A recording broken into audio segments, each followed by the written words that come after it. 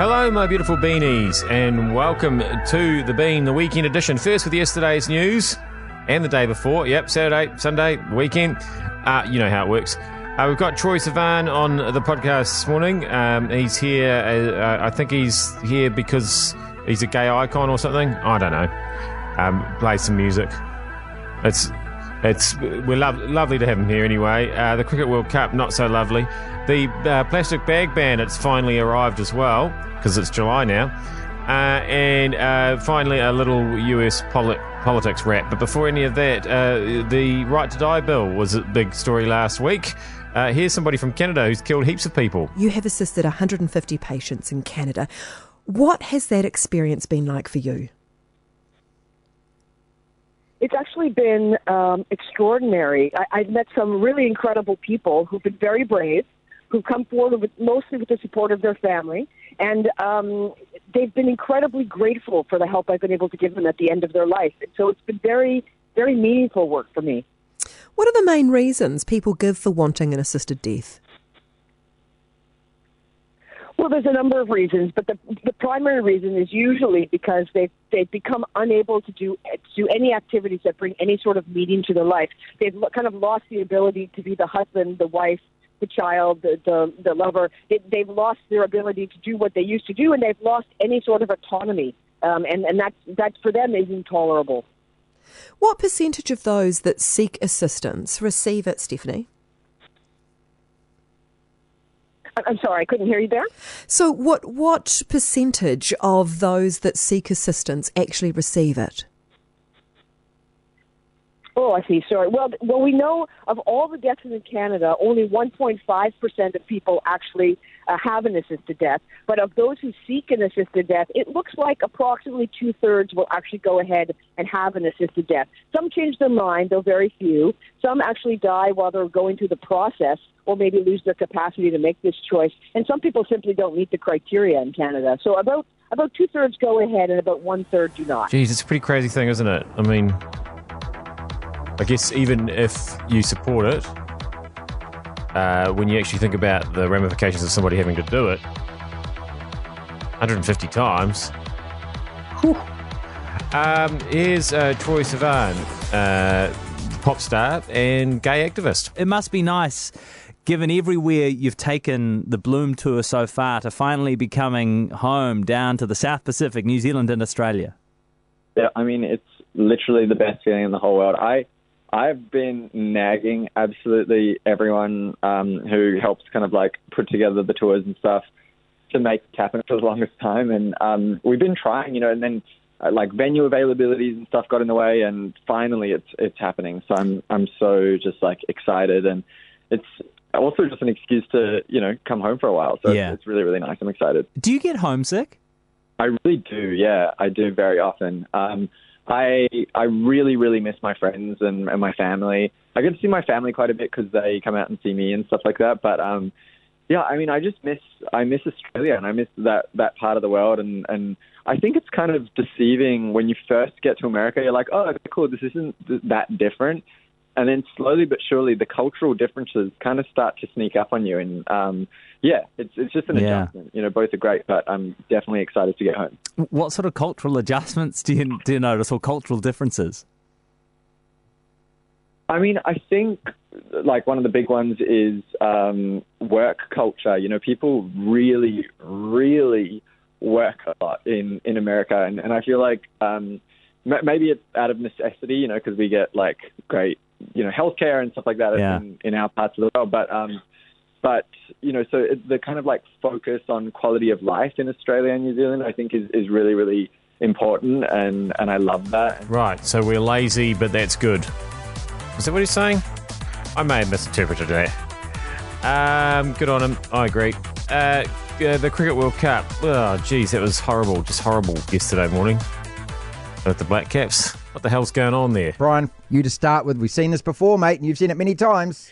Yes, indeed, and it was another disappointing performance. Bearing in mind, we've had some pretty good performances from this New Zealand side. They're capable of better, but they lost their way with the ball, and they didn't seem to have an adequate plan against a very good Australian attack. They conceded too many runs, and they struggled to really chase down a total. But in normal circumstances, it's modest, but on this pitch, it was, a little more difficult. So they've made it hard for themselves now in terms of the semi-final situation. Jerry, cut it down to the bare bone. Inadequate, is that the word you would use in terms of especially our batting? Well, timorous, I think. I think that the batting, the chase was always going to be a challenge, Martin.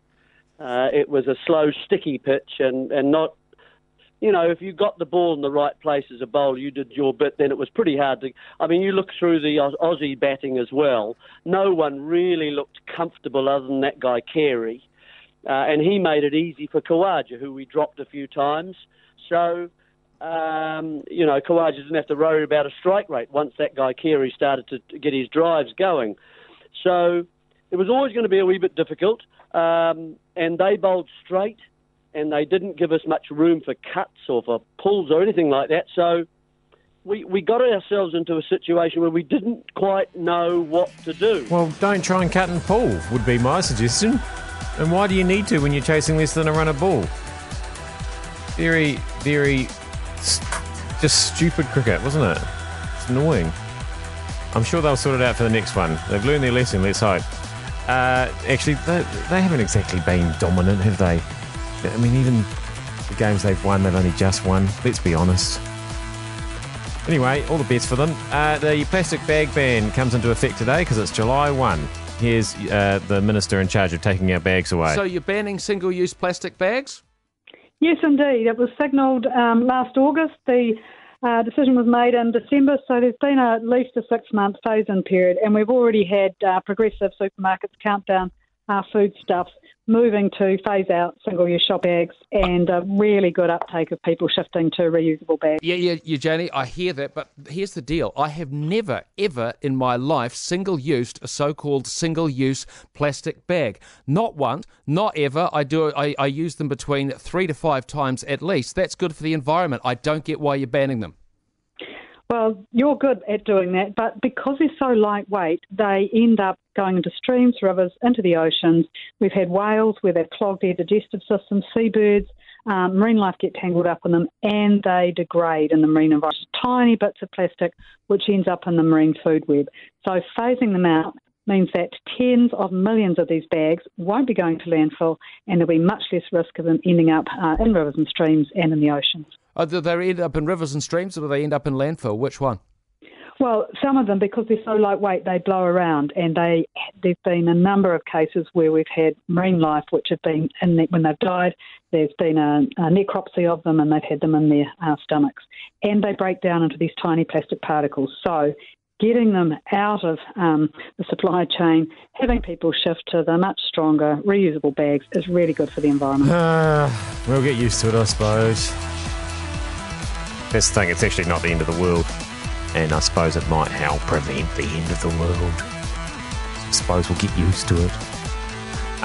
One thing it's very hard to get used to because of the random things he says day after day. Donald Trump being in charge of all of us. So why haven't the Democrats really put forward a viable alternative yet? My favourite American politico is the comedian and provocateur Bill Maher. And he made a really good pitch for this candidate last week. A candidate who would dazzle the electorate with their star power. A candidate who would cut across economic and racial lines, the groups by which we try to define voter blocks. A candidate who says they've been offered campaign financing by billionaires who've pleaded with them, nay, begged them desperately to enter the race to take down Donald Trump. Yes, Bill Maher reckons this candidate is the only sure thing, the only person in a population of, 350 million people, guaranteed to unite Democrats and independents and to sow the first patch in unifying a divided America. It might sound absurd. It might. But I can't think of a really good argument against it. And just imagine, 16 months from now, in 16 months' time, President Donald Trump defeated by President-elect Oprah Winfrey. Yeah, except I've not seen her at any of the debates. As far as I'm aware, she's not running. So, is it? I don't understand where he's coming from there. Do you have a favourite provocateur, by the way? I see Jack Thames, Bill Maher's favourite provocateur, apparently. I'm just trying to think who my favourite provocateur is. And in order to do that, I might actually just have to quickly check out the definition of provocateur. And in order to do that, I might have to spell it even remotely correctly. Tricky. I am Glenn ZB. That has been News Talk ZB in the weekend edition. I'll be back with more misspelling for you tomorrow. See you then.